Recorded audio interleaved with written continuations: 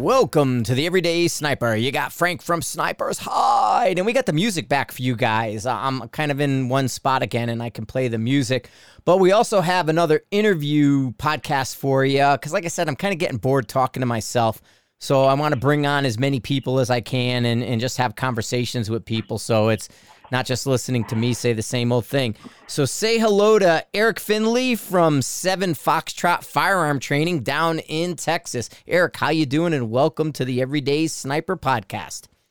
Hey, Frank. Thanks for having me on. Awesome. How things down in Texas? You guys don't have Snowmageddon coming, do you? Well, we had that ice storm hit us a while back, but right now it's 80 degrees here, so we're out shooting and having fun. Nice. Yeah, we had. You know what? It's funny too because it's been 70 all week here, 65, 70 in Colorado, and then tomorrow we're getting our giant snowstorms coming in, and that's usually how it works here lately. It's like, unless we get like a dusting where it's no big deal, but if we're gonna have any kind of substantial snow, 99% of the time in the last 3 years, it's been 65 degrees like the week before, and then it snows, But we had the negative when you guys got your storm too, so that was pretty nasty. Yeah, we were actually several places around here lost power. I know Jacob was about to run the brawl down here when it all hit, so that affected him some, not only on attendance, but also like ROs and things like that able to make it. Yep, and that's kind of, to kind of talk about this podcast a little bit with people, talking with Jacob, and we're doing a lot more, and we've had these past episodes, Chris Way, Chris Roberts, Jacob, Phil, and Pete, and those guys. Everybody's talking about regional and location-based changes to precision rifle competition. And that's kind of where you and I got into the phone call because my moderator, Dave Thomas, is working with you and doing rimfire stuff, and he's working with Jacob. And then there's the South Texas connection with everybody. You're in the San Antonio area, right? San Antone? Yeah, San Antonio, about an hour south of there in Pearsall. I built a facility on 164 acres, mainly so that I could do my training courses on things we talk about, where the fundamentals and ensuring that you're a good rifleman before you start doing all this other stuff. Exactly. And so that's kind of where you and I connected in to get the conversation going, and just a little bit more historical. And I saw you put it in, but I didn't read the fine print. But you guys are going to be announcing over there for the Marine Corps Scout Sniper Association, the gathering is going to be at your location when it happens moving forward. I know it was changed last year because of COVID, but I did the gathering out here in Colorado the first year, and then the second year they were moving it over to your location at 7 Foxtrot, correct? That's right. And actually, just spoke with Tim with the Scout Sniper Association, Tim Parkhurst, and he said we can announce it. It is going to be the first weekend of October 2nd and 3rd. We'll be doing a benefit match to raise funds for the Marine Corps Scout Sniper Association. I believe the Army Sniper Association jumping in on that too. It's going to be a 4-day event with some training courses and stuff to start it, and then a match with a mixture of some of the PRS stuff and then some of the sniper type things. And what we want to do is get, Army and Marine snipers that are on active duty to come out, and those that were before, and let the public come in for these matches and actually, raise funds for the association, which they then turn around and give scholarships out to kids, and then also help get gear for snipers that are deployed and so forth. But it's all about that, and let us mix in and get to see each other and know more about both sides. Because I know when I came off active duty and I shot my first PRS match, it was an eye opener. It was a different game than what I was used to. Oh, absolutely. I mean, that was the big thing when I went down to Texas. I'd been out of the Marine Corps a couple years, and then Jacob brought me down and said, hey, come on down and see what we're doing down here. And it was kind of eye-opening, just the difference in mindset and how people shoot and train. And so going back in time, it is a lot different for people getting out of the service and then going into the civilian side of especially today with the shooting competitions. So you're there to bridge that gap. And yes, the Army is attending.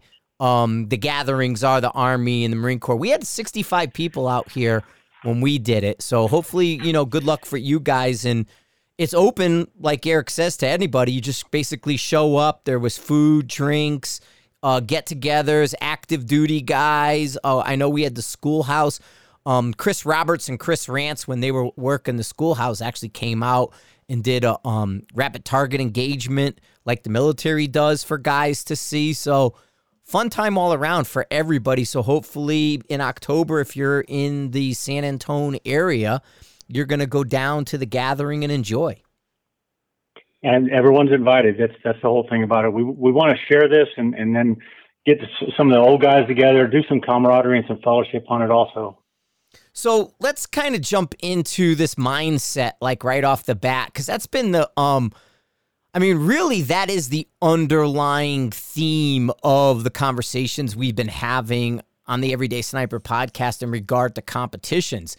It's that, again, the mindset's changing. People who are getting experience doing the matches like they do today are kind of getting bored with it and wanting to go to something else. And it's good to be self-reflective. It's good to look at, and to say, where is my audience and what do they want?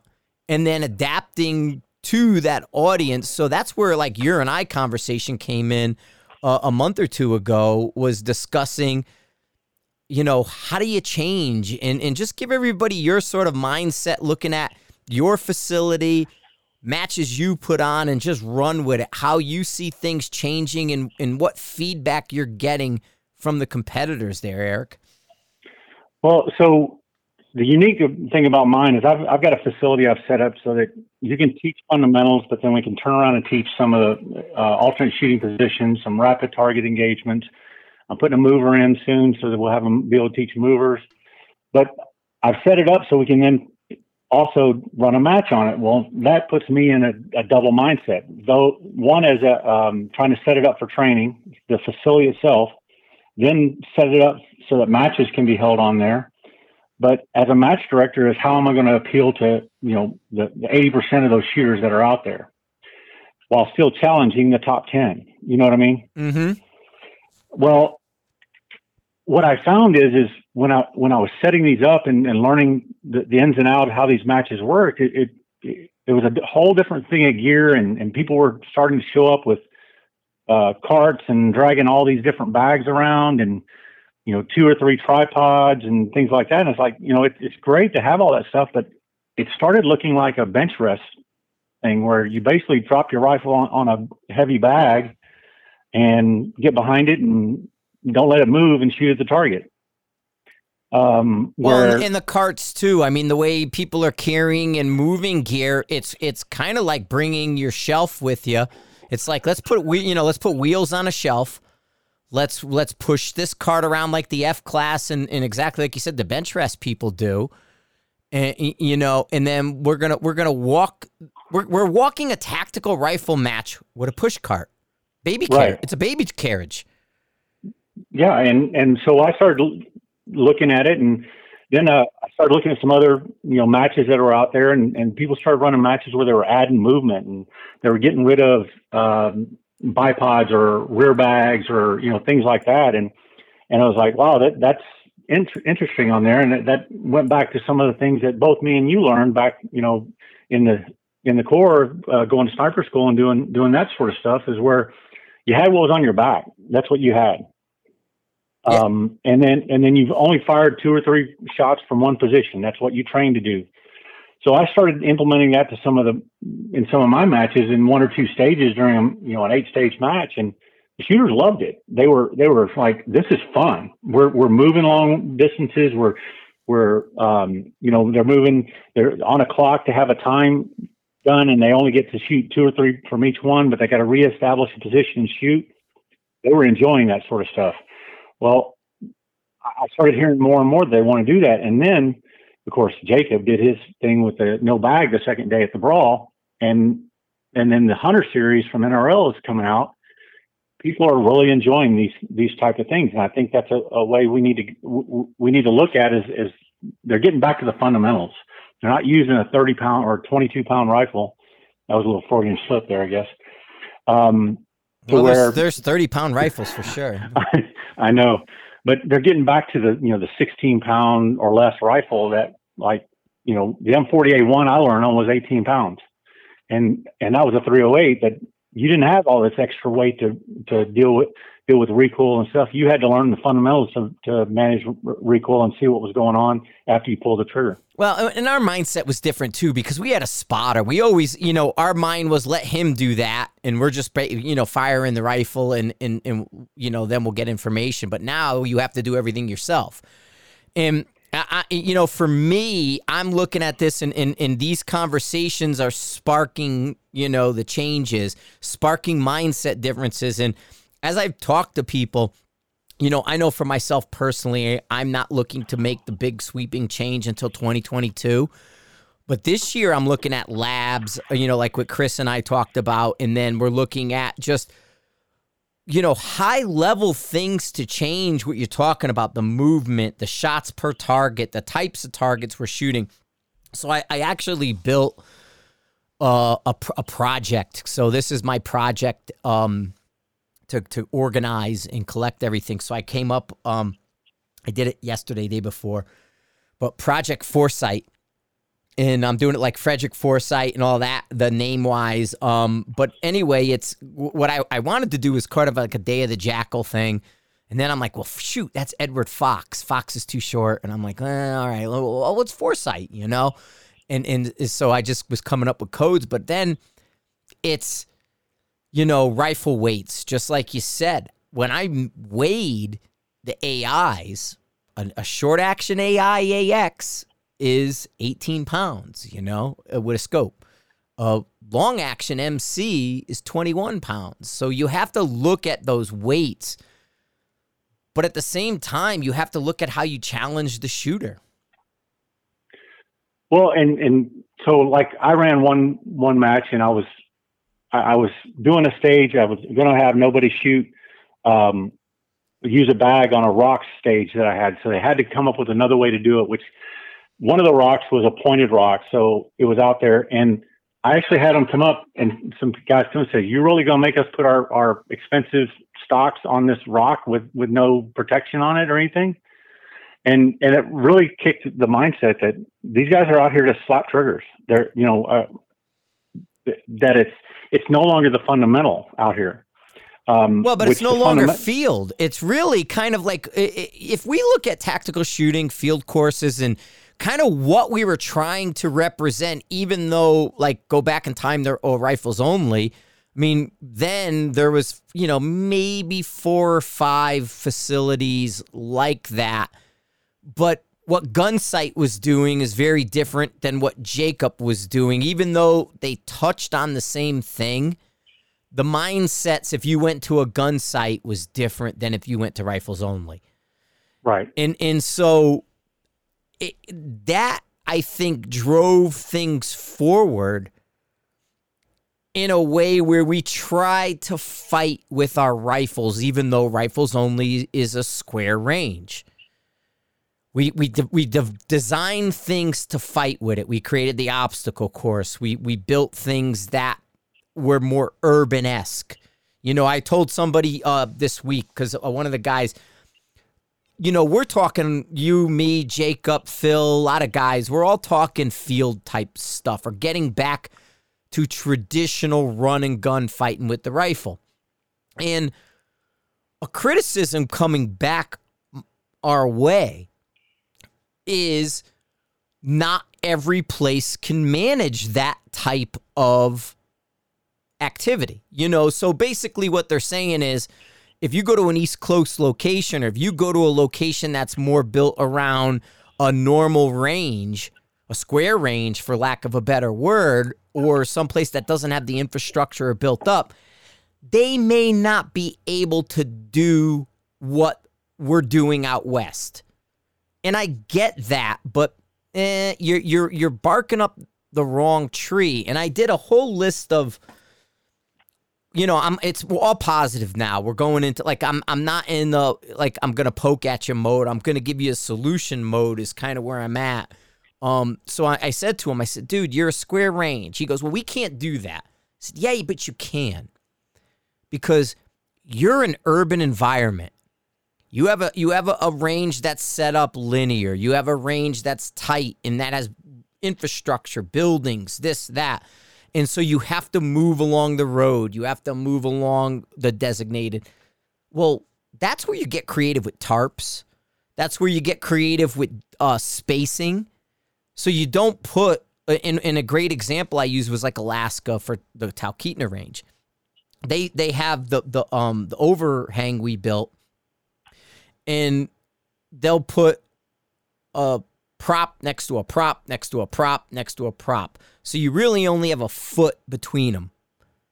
And what you're doing is you're walking straight ahead as an assembly line, the 3 steps, to that prop. Then you walk straight back, and then you move over to your next prop, and that's a new stage. And they're doing that for space. Well, get rid of half of those props and put one extra spaces, another prop, and then move from them or block them. Make it an obstacle course, within safe zones. But yes, absolutely, you can't do a field event at a square range. We get that. But you should turn your square range into an urban environment.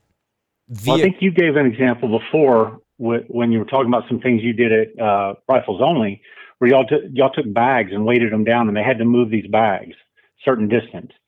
And even if it's a square range, maybe they deploy their rifle and put it in the prone position or prone next to the prop, grab the bags, run a distance, and then come back with it to get their heart rate up. And then, but it's all on the clock. Absolutely. I mean, heck, you can even, say you do have just exactly what you said. You have that limited room. You can have a guy in a prone and say, hey, man, I only have one lane, one shooter worth of space here, and it's a prone stage. You can basically have the guy in the prone set his rifle up, take 3 shots, have him stand up, run backwards, go do something, and then come back to his rifle.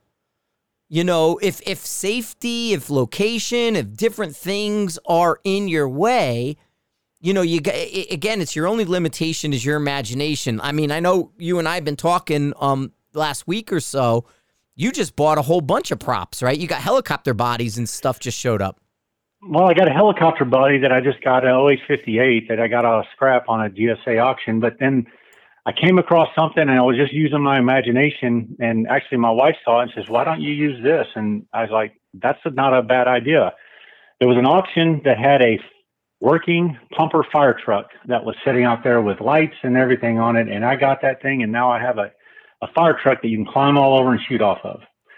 But it's not something you can just walk up to and drop a bag and shoot off. You got to climb up and down on it. You have to think about what your rifle's doing, find a way to carry all that gear wherever you want to go, or don't carry the gear. So it becomes a mental game also. Absolutely. And you know what? Some of the best stages I ever remember is Jacob over there, and you probably do too, I don't know, but he always had sitting right there the excavator to move berms and stuff around. So we used the excavator and climb up and down on the excavator. But then we would also use the flatbed in the truck that carried the excavator. So you would put the truck and everything, and it had the big bed, and we would put props in the bed of the truck. You'd have to climb up, do a prop on the bed of the truck, climb down, shoot under the truck, climb into the cab of it, shoot out of it, then climb off of it and shoot off the bumper of it. So we created these urban situations using vehicles like Phil Vallejo when he did Cody. He did a blind stage on a square range. He took a van, he angled it away from you. You had to put a tarp in front of the van so you couldn't see in, and you had to build a position in the van. And what he did was use the target to dictate how tall or how far over that position had to be by being able to see the target or not.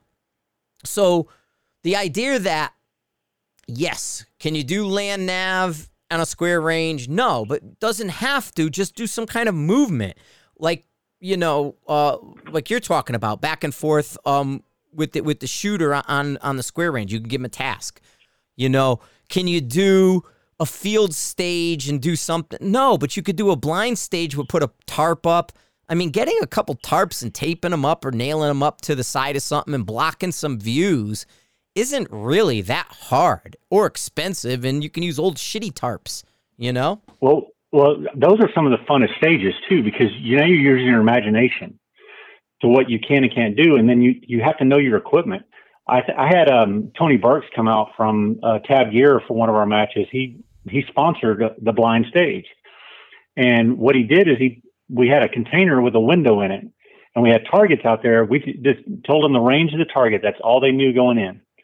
So they went in ready to go for that. But then when they went in, they had to build a position shooting out of the window without resting the gun on the windowsill for half of it. And they had to use whatever Tony had piled up there for them to use.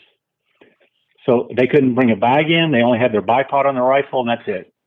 Absolutely. I mean, and it's little stuff like that. One of the lines I gave somebody, or the same guy actually, because it was a California situation where they said, hey, man, we're a square range. We're California. What do we do? It's like, dude, you're a Hollywood producer. Produce me a stage. Entertain me.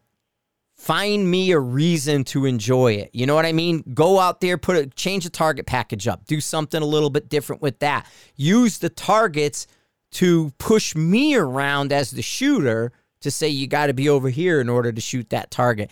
I mean, even if you take scrap stuff, I would probably go with steel more than cardboard just to deflect. But one of the things I told people was create, what's a challenge in a city? Well, target identification and threading a needle in a crowd. You know what I mean? So maybe it's putting a red target in the middle of a bunch of blue ones and saying, missing the red one or hitting a blue is negative points. I do think there should be consequences and negatives like we spoke about with Chris. But then make it so you got to thread it. It's a tough shot. It could be a full-size plate, but only a partial exposure. One of the things Carl Taylor has done, and I mentioned this, is when he puts a full-size plate behind a cut stump, you only see pieces of it because it's leaning against the stump on the back like the guy's using it for cover. So stuff like that. Yeah, something like that. It works great for those because you give them the idea they have the full-size plate, but then they get out there and they put their scope on it. It's like, oh, it's a limited exposure. Yeah. And it could be long. You know what I mean? You could take a full-size IPSC and basically take 1.5 inches from the head down to the waist and only show 1.5 inches of it. Right. It could be a situation where, oh man, all I got is a big target left. What do I do with it? Put it close and block most of it. And create. So yeah, I mean, that's the kind of stuff that I know we were discussing. Jacob's been discussing, and so go ahead. Well, one of the one things that I've also seen out here is the fact that in the matches, your better shooters aren't really conversing on how they would do something. It's hold left edge. The wind was this, but they're not mentoring these younger ones because they're worried about their match score. So some things that I've seen is how do you get those guys to actually work with those guys to build up the whole community as a whole, to get those 80%ers to the top of the 80%, you know what I mean? Have the guy progress and so forth. So that's some of the other things that I've seen out there we need to do. And there's a match I'm going to host in December. It's called the Guardian match. That does something a little different. They tell you, mentor, coach, everything. Tell them where they're missing on the whole thing for the match, which I think is pretty cool because it brings in what we did. We had a spotter. You know what I mean? Mm-hmm.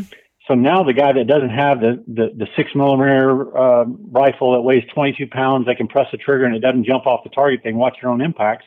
He's coming out with the 18 pound 6.5 or maybe even the 308. because that's what he has. And he's wanting to try this out. There's guys helping him. There are guys working him through things and seeing things. So that's some of the other things that I've looked at is maybe we need to incorporate that part of it in there. Yeah, the Guardian matches are great with Gary. I mean, it really is a different. Again, it goes back to sort of the mindset, the feeling in the air when you go to one of Gary's matches is different than something else. It's almost like everybody's trying to out nice the next guy, and at the same time, it's like oh no, after you, no after you, no after you, and in a good way though, because it's really there's not a lot of like points on the line for people because it's not seriesed and it's not carried to another time.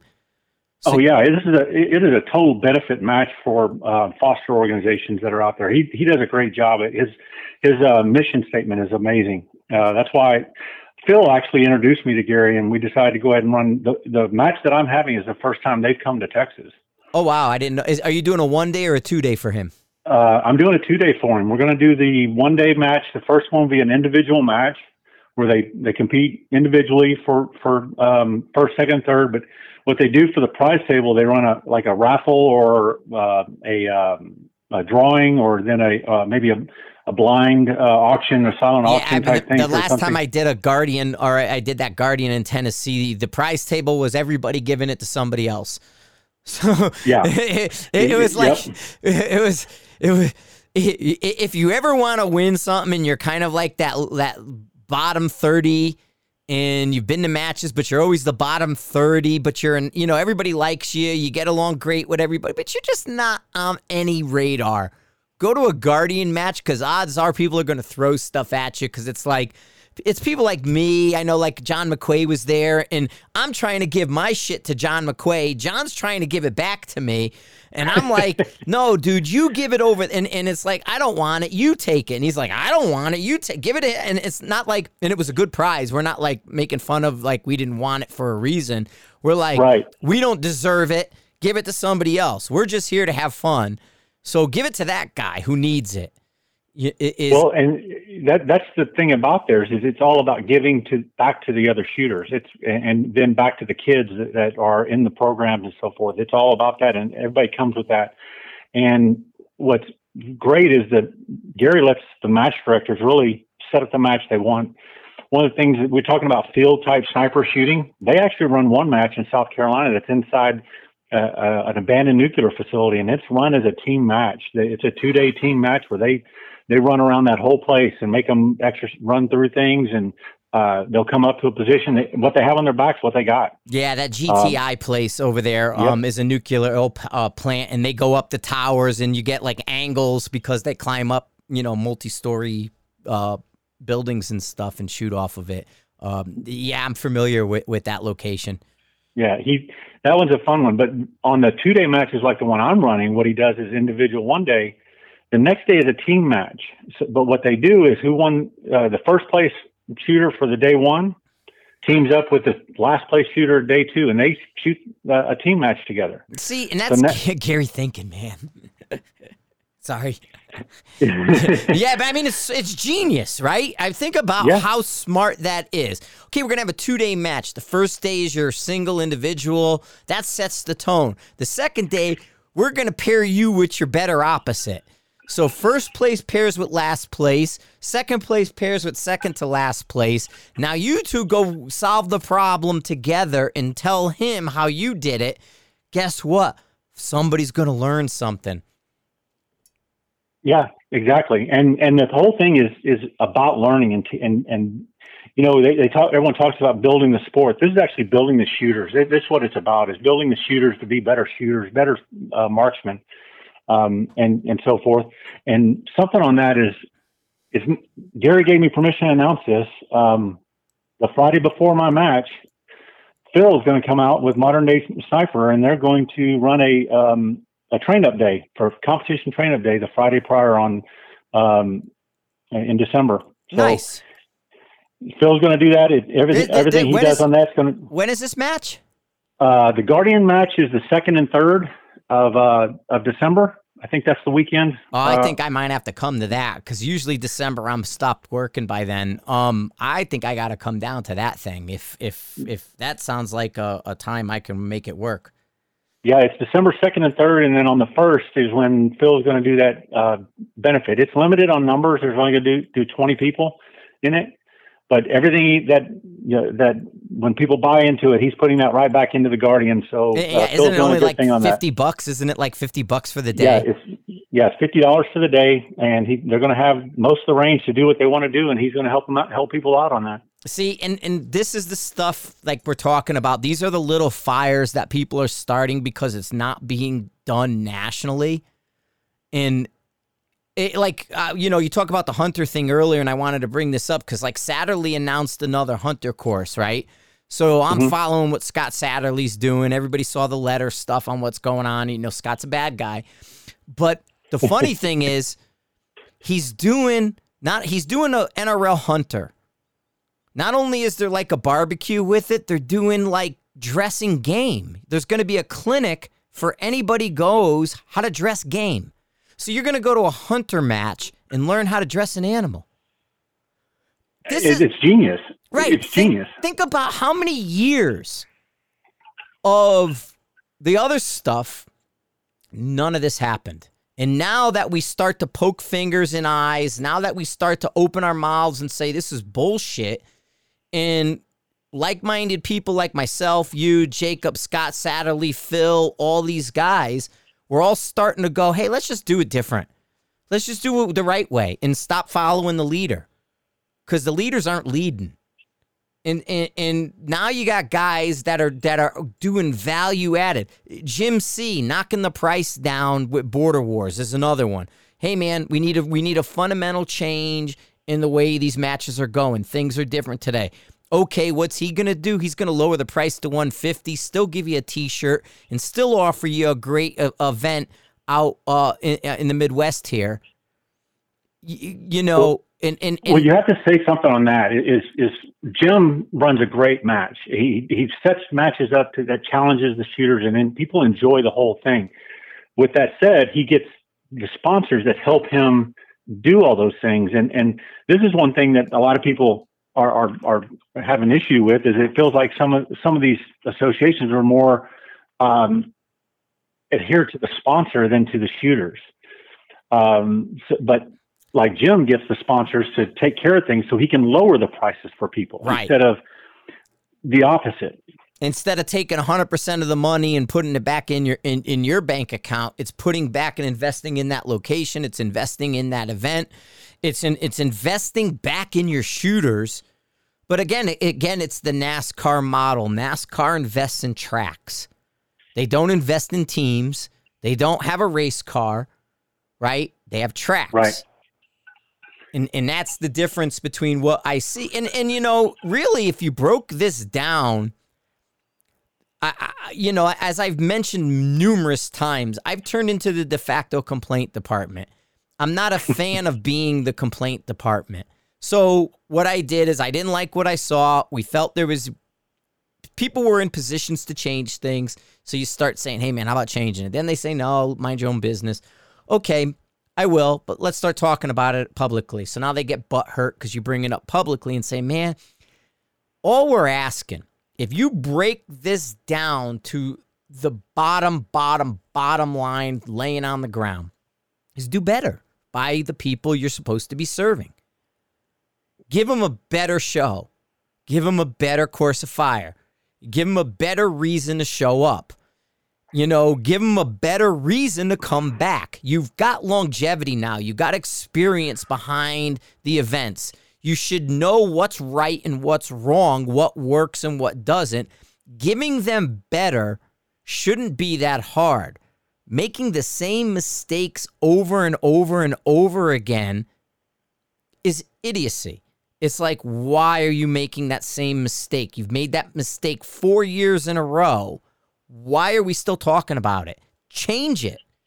And it's like, no, instead what they do is you point out and go, hey, dude, why are you doing that again? Oh, hey, man, look, it just turned into a problem again because you didn't address it last year. And then you go, hey, man, you got a problem one more time. And then they go, Frank's bad.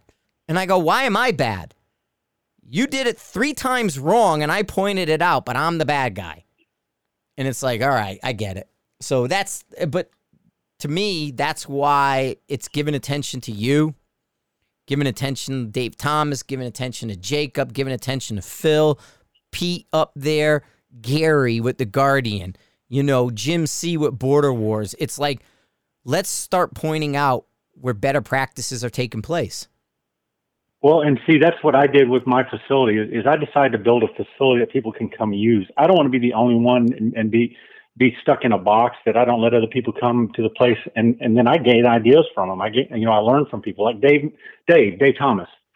He started that Voodoo Rimfire series, and he asked me if he could host some here. I was like, absolutely. I don't want to be the only one holding matches at my place because it gets boring. You know what I mean? I've got the same props now. Granted, I'm growing. I'm increasing props like crazy. I should have probably about 30 different positional places by October, so I could run 30 stages at one time on my place. But Dave's doing this rimfire. I let him come in and run them. With that said, he got awarded the PRS rimfire Central Region finale that we're going to host there in October, and he's the match director for. He runs a great match. He runs them at Jacob's Place at Rifles Only. He does them out at Coyote down in Brownsville area, Coyote Firearms. He does one at a ranch called DEA Ranch, and then at my place. Nice. It's a great thing. So shooters are seeing something different as they move to each one of these things for the series. I'm just the racetrack, as you said. They come in, they run my racetrack. It's different than the other racetracks they're on. So it makes it fun. Well, and that's not to get, I don't want to get Dave in any kind of trouble or anything, but it's pretty funny because that's where Dave's my moderator. And in order to jump through these hoops, and Eric kind of is aware what happened, but there was pressure put on Dave to edit PRS-centric posts on Sniper's Hide. And, of course, Dave said, no, that's not going to happen. I'd kook out. And then, so when it came to my attention, I actually brought it to Shannon's attention, and Shannon denied it ever came up. Said if it ever happened, he had no clue, and nobody should have ever said, the situation. You know it better than me, but basically they said to Dave, go edit Sniper's Hide, and we'll give this to you. And we could get into this, and we talked about this. We're moving to the positive on these things. Yeah, exactly. I was just saying you were there, but they did deny it. Yeah, and there's some things that we could start talking about, but I think you have the right mindset on this. Is we got to come up with these labs, start coming up and doing some things that the shooters want, and getting them involved in it as far as how this is going to work, and that we can make you feel challenged but have fun at the same time. And maybe, as a match director, when I take a step back, this match we're going to work on, shooting with a tripod as a rear support. And that's the idea of the match as we build it. Or maybe we're going to do something. We're going to shoot off of positions that we're going to test you all in the low kneeling, supported up to squatted, standing. Not getting all the way up into standing, not going all the way to sitting, but having you get in that position where what, I'm only going to give you a front bag, one bag that you can use. You know what I mean? So now they have to they actually learn something about their fundamental, because they don't get everything they can carry in their bag. And I got this idea about not giving them so much stuff from Jacob, actually, where he took those 4x4s and put them behind a prop and made people walk it with all their gear. They had like a balance beam. Yeah, he has the balance beam that goes across, right? He has like a little 2-inch. It's on the ground really low. Like if you fell off of it, it's only like 3 inches. Right. And basically he tells you got to carry all your stuff. and walk the balance beam and then without falling off. Right, without falling off, and then get to the prop in order to engage it. I mean, part of the thing with, you, Jacob, myself, and in our mindset is coming out of Rifles Only when the matches were down there, the 2 weeks before any event, we were teaching military people. So military guys carry their stuff. So they know, this is my loadout, this is what I have, this is what I'm carrying. Now let's go up to these locations and make it work.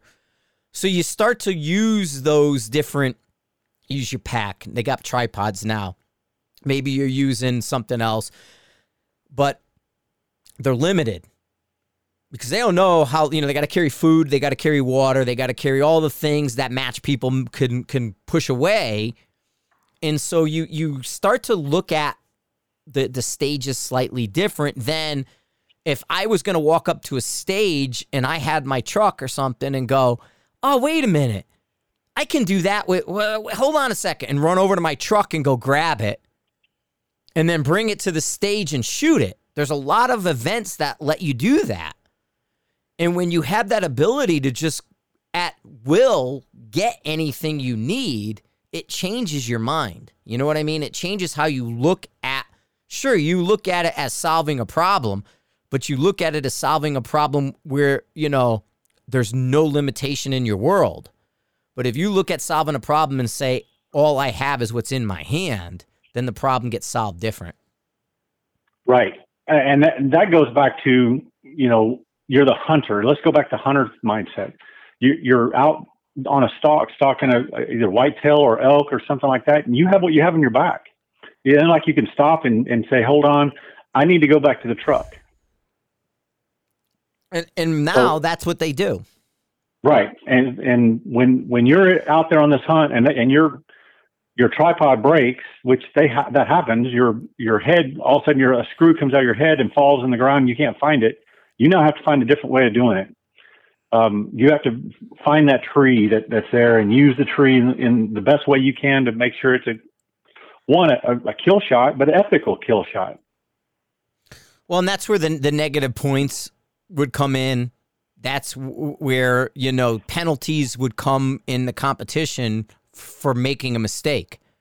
Right. They've eliminated the negative side. They've eliminated the penalty side of things. But really what we're trying to reproduce, what we're trying to train and get to the next level with partly through competition, has a negative side to it. Has a very real negative consequence if you fuck up, Absolutely. And so that really should be in your mind. I mean, like I said, part of the Project Foresight that I'm doing is putting this kind of stuff to paper. Bad shots have consequences. Gear, how do you manage? Like, one of the things I'm looking at is exactly what you said right in the very beginning of this conversation, is managing your gear. And I think there's going to be innovation through that. I was looking at, because there's a lot of weird new packs that are out now, a lot of ones that have like Molly and they're squared off, more rectangle and less rounded, climbing type packs and different things that are just outside the box of what you and I might have experienced with an Alice pack, or outside the box of like with my Kafarus, the packs that are more of the round 3-day assault pack. Right. What if now it's like, yes, we want a pack that carries ammunition and does things, but also carries our gear to make it accessible on the outside for this kind of stuff, because I'm going to be moving to contact. And I might have that ability to move distances. Maybe I'm doing a Jacob and Assassin's Way. Maybe I'm doing Battle of Cayo up here in Fort Collins, or one of my events. Or maybe you got to walk 3 miles of a Sniper's Hide Cup in Washington. A pack mindset change to get that tripod out quicker, to get that. So I'm looking at that now. I'm looking at, where is the innovation going to come from? Where is there potential for a new product? Where is that? Because it's all there. Like everybody says we were eliminating before. Oh, well, if you're going to change innovation, you're going to crush this and kill that. No, we're not. We're just refocusing it to a more practical standpoint. I'm not ignoring that side of the equation because what I want to do isn't going to allow you to go back to your car and grab that tool, because it's convenient. Sure. I mean, and now it becomes a thing. Do you buy a 16-pound game changer, or do you buy a light fill bag from Tab Gear?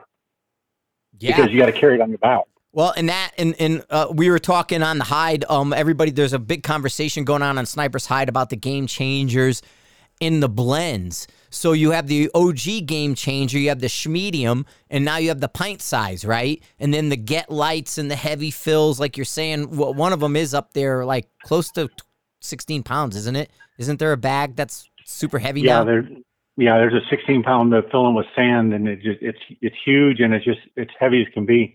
I wouldn't have gone nowhere near that with my sand compared to my sand sock that I used to use. Right, and so kind of we were having this discussion on the Hide, and we were saying, if you take a schmedium and you knock out half of the sand and you put the other half back with get light fill and mix them in. Now you take what would be a 5-pound bag and you're running it around 3 pounds. Now you got something that's working pretty darn good, and it's big enough to be malleable that you need. It's light enough that it's not kicking your ass. But then the question's going to become, how you going to get it there? How you going to carry it and manage it? Because that's a 3-pound rock that is going to be attached to your pack somehow. And if you got to do any kind of land nav or movement, where does that 3 pounds have to go? And why I think about that is my size. I had to carry all that shit. Dude, I had to look at how I carried, because they didn't have Frank size equipment. My 782 gear, they weren't like, hey, here's a Frank size 782 gear, give it to him. It was like, this is Erick size 782, and this is, Jacob size Alice pack, and this is, so I had to learn how to modify that for me to carry it. And well, I had the opposite side of that for what you had. See, I'm 6'4", so I was doing this stuff with tripods that the guy came up to my waist, and then they wanted me to shoot offhand. You know what I mean? Right. So we were buying that $25 camera tripod from Walmart, going out and trying to shoot a 18-pound rifle off the top of it with ISO match taped to the top of it, so you had something to balance it on, and none of it was tall enough for me, so I had to get in positions that hurt, but I had to deal with it. It was just what you had to do, and I had to find a way to make it comfortable. Well, one of the big things that I did is, you mentioned this before, was the sling, the leather sling we used to use. I used that thing like crazy, hasty slings and everything, just to give myself some balance. Yeah, you have to, and that's, see, so I don't think people understand. We say, well, we took a game of basketball and they turned it into horse. Well, okay. This is a great analogy. Yeah, analogy. It really is. And so if we want to get back to basketball, and honestly, I don't like basketball's kind of shitty because they don't have gear. They're wearing shorts and a t-shirt with a basketball. That's really it. But if we were more footballish or something, or maybe a hockey or something where it was just slap shots all day, it's like, okay, do you need skates? If we were just going to move to the line and just do the slap shots into the net, and then the other guy's going to attempt to block it. Basically, what do they call them in soccer? Like a free kick? Yeah, free kick where everyone stands there and tries to block it. Right. So if we were going to do the same thing in hockey, so we took a game of hockey and we reduced it to a slap shot contest, right? Well, everybody would start looking at their skates, their pads, the stick, the helmet, the gloves, and they would start modifying all of that, because you're no longer skating and running around and banging into everybody, right? You're now you're standing positional and putting all your force in the stick. Right. So That's where our rifles are today. So we have a belly bench rest rifle that's now being dropped, or a barricade bench rest, like Scott calls it, but our barricade bench rest rifle. So basically, we took a game of hockey in our stick, and we said, well, if I got to play hockey, my stick needs to be like this. But I'm not playing hockey. I'm playing a slap shot contest. So I want a heavier face on my stick. I want more weight because I want force and momentum. I want to do it would translate perfect if you thought about it. That I don't need hockey skates anymore. In fact, I'm going to use figure skates because I'm going to dig the toe pick in and get leverage. I'm going to anchor myself to the ice and not slip. And I don't have to do a thing. So instead of hockey skates, I want figure skates. Instead of wearing pads, I'm taking my pads off because I'm not banging into nobody I don't need it. Don't want a helmet. I want better glasses so I can see the holes in the net. Something, whatever it is. And that's the mindset. That's kind of where people don't realize that minor modifications of the game change everything when we think about it. But it affects not only the person that's shooting and how he's able to shoot. It affects the match director designing a stage, because for me, when I'm designing a stage and I'm looking, I want to throw in some unsupported positions, but as a facility owner, I'm looking at the safety in that, because if they shoot over my berms, they're leaving my property, right? Because I don't own 2 miles of property. So if they miss my range, I have public lands or private lands all around me. I've got to design a stage so that I know they're going to shoot and hit my berm.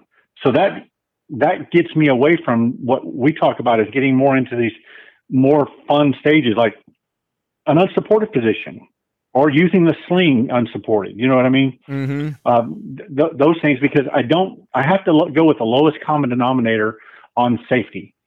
This guy can't hold that rifle because it weighs 20 something pounds, and I'm wanting to shoot 5 shots from 2 positions, moving, and I don't think he's going to be able to do it with this. So I can't put that stage in there. It's just not safe. Yep.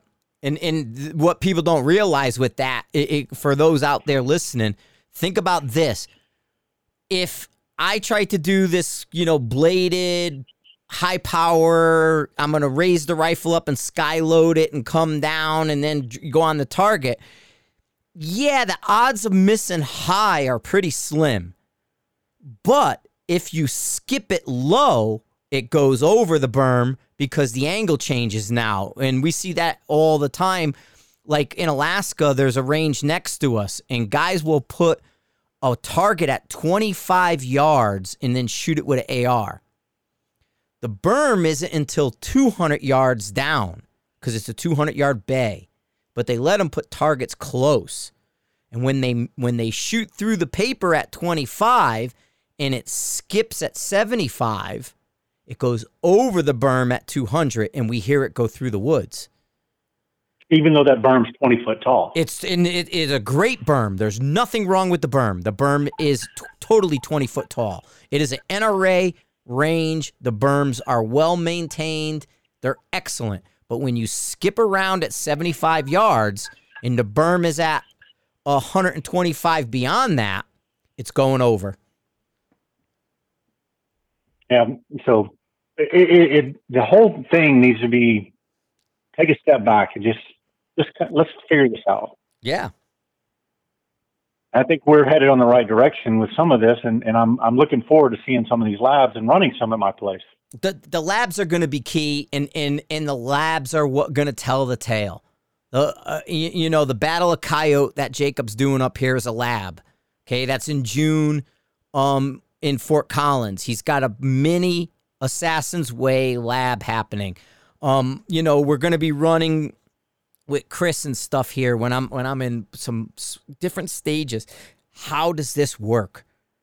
Okay, we're not just doing it in the match. We're trying to really kind of define this, but I think we're all on the right page. I'm glad there's people like you that are out there with more facilities. You got Jacob. You got and the nice thing is, because it's your community in Texas.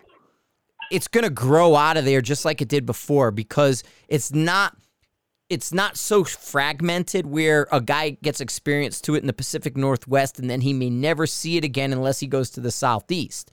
With your Texas crew, they're such loyal shooters and they go to everything.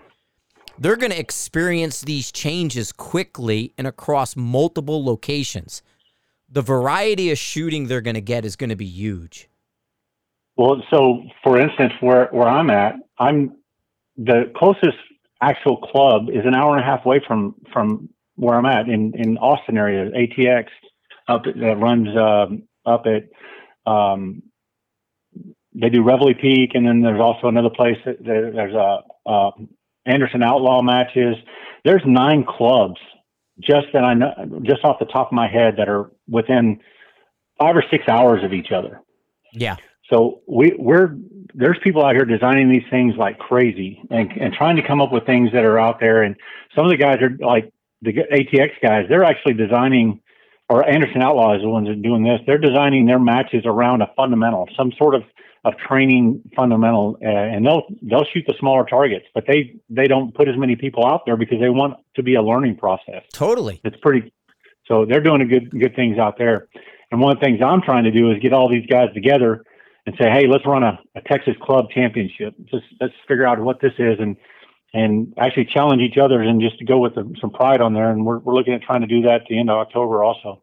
Just got to get all the clubs involved in it. A lot of them have already said they're interested in it and so forth. We just got to work out the details. Everyone has called me, and my phone's been blowing up all week, or for weeks now, but everyone who's called me is so behind it. Even big names, companies, they're all behind the change. They don't like the contrived and all that.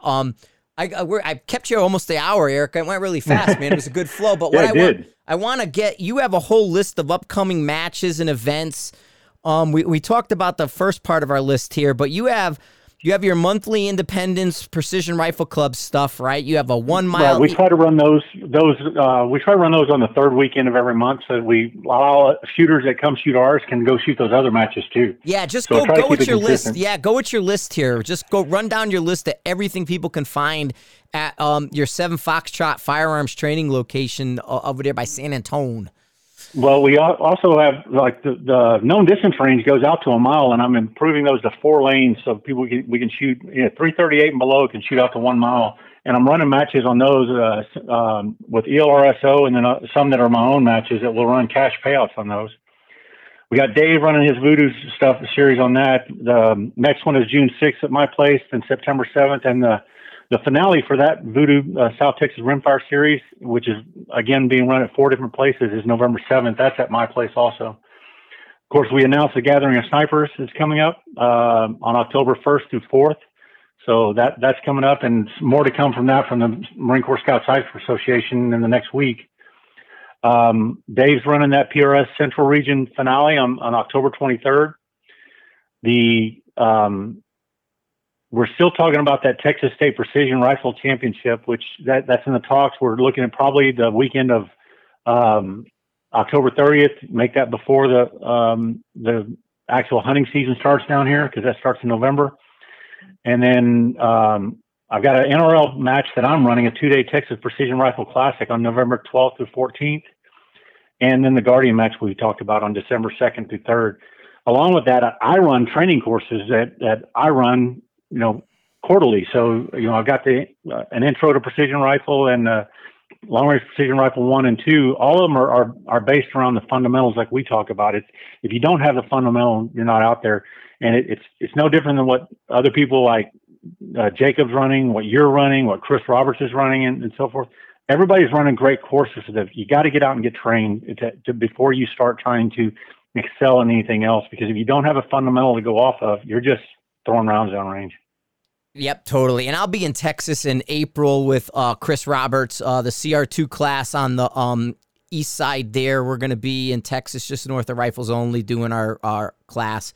So if you want to go online to Sniper's Hide, you could see I'll be in Texas in April with the Chris Roberts stuff. So that'll be a fun time. We're going to have a blast. I'll probably be bouncing around. Because guess what? Before I end up, I got to talk about this really quick. I'm going to go a minute over on you, Eric. Okay. So I just got a note from Lisa. that there's new Bigfoot sightings down there on the East Coast in South Texas in like the Wild Horse Desert region. So now here's the thing. It's got an Indian name or a Mexican name. I don't know. It's either a Spanish name or an Indian name. I forget. But you guys have short Bigfoots down there. They're Chupacabra. No, not the Chupacabra. It's the it's a C word though. Like Chicla, or it's got some name. I don't know. It's got a weird quick name. But it's like an Indian name. But anyway, years ago when I was down there, the patio, everybody's talking about, like, if you go to Rifles Only, anybody's ever been down there on the highway, is a Mexican diner called the Patio, El Tapatio. We just call it the Patio, right? So go there, and there's all law enforcement, because that 77 is a big corridor to go to South Texas. And so it's a drug route, it's an immigration route, it's everything. So every agency on the books is usually having lunch at the patio all the time. So you see all these agents. Anyway, I would go there and say, hey, man, when the Bigfoot stuff came up, I'm like, listen, dude, I want to go hunt Bigfoot. I heard there's Bigfoot in Texas. And then that's when one of the game wardens told me, I had asked the guy recipe for crane, whooping crane and fawn. He doesn't have good ones. I mean, their recipes are terrible. But anyway, so I asked him for recipes for fawn. And then I said, listen, I want to get Bigfoot. And then he told me about the short Bigfoot. Well, Lisa gets a hold of me this week. 95 sightings. Wow. So far recorded in that area that I'm going to be at with this. And they're like a 4 to 5 foot Bigfoot because the brush doesn't grow big down there. Somebody will tell me the name of him. He's got a name. And like I said, I'm spacing on it. I asked Jacob twice and he told me I don't remember it. So anyway, yes, I'm going to be down with Chris Roberts and then we'll probably go Bigfoot hunting too. So just so you guys know. Well, there's all kinds of stuff out here. Yeah, you guys got everything. Area. You guys got well, shit. You can go down to King Ranch and just go shoot a game animal, find something from Africa. Well, I'm actually about an hour from Jacob's place right now, and I put down 2 out of 30 hogs yesterday. I was gonna say, and you know what's cool? What you guys got right there too? Alligators. Oh wow! Where I'm at is too dry for that. Oh, you don't have the alligators by you? No, not by where I'm at. Now, over East Texas, out toward Beaumont and that area, they're out there. Yep. So, all right, man. Eric, I appreciate you coming on, taking the time out of your day and your weekend. I'm getting ready to. I'm doing curls, man, so I can shovel snow tomorrow. We're supposed to get like 40 inches. Well, stay safe out there, man. I ain't going anywhere. I'm gonna stay home and watch TV. That's where I'm gonna stay, home, in front of the TV. So, guys, thanks for listening. Thanks for sharing. 7 Foxtrot, San Antonio, Texas, down there. Erick Findley, appreciate you coming on and giving your perspective. And if you got anything else to plug, websites or anything, give it a go. 7foxtrot.com is the website for the facility, and it describes the range and lists our classes. All right, Erick, thanks a lot for being on the Everyday Sniper podcast, and we're out of here.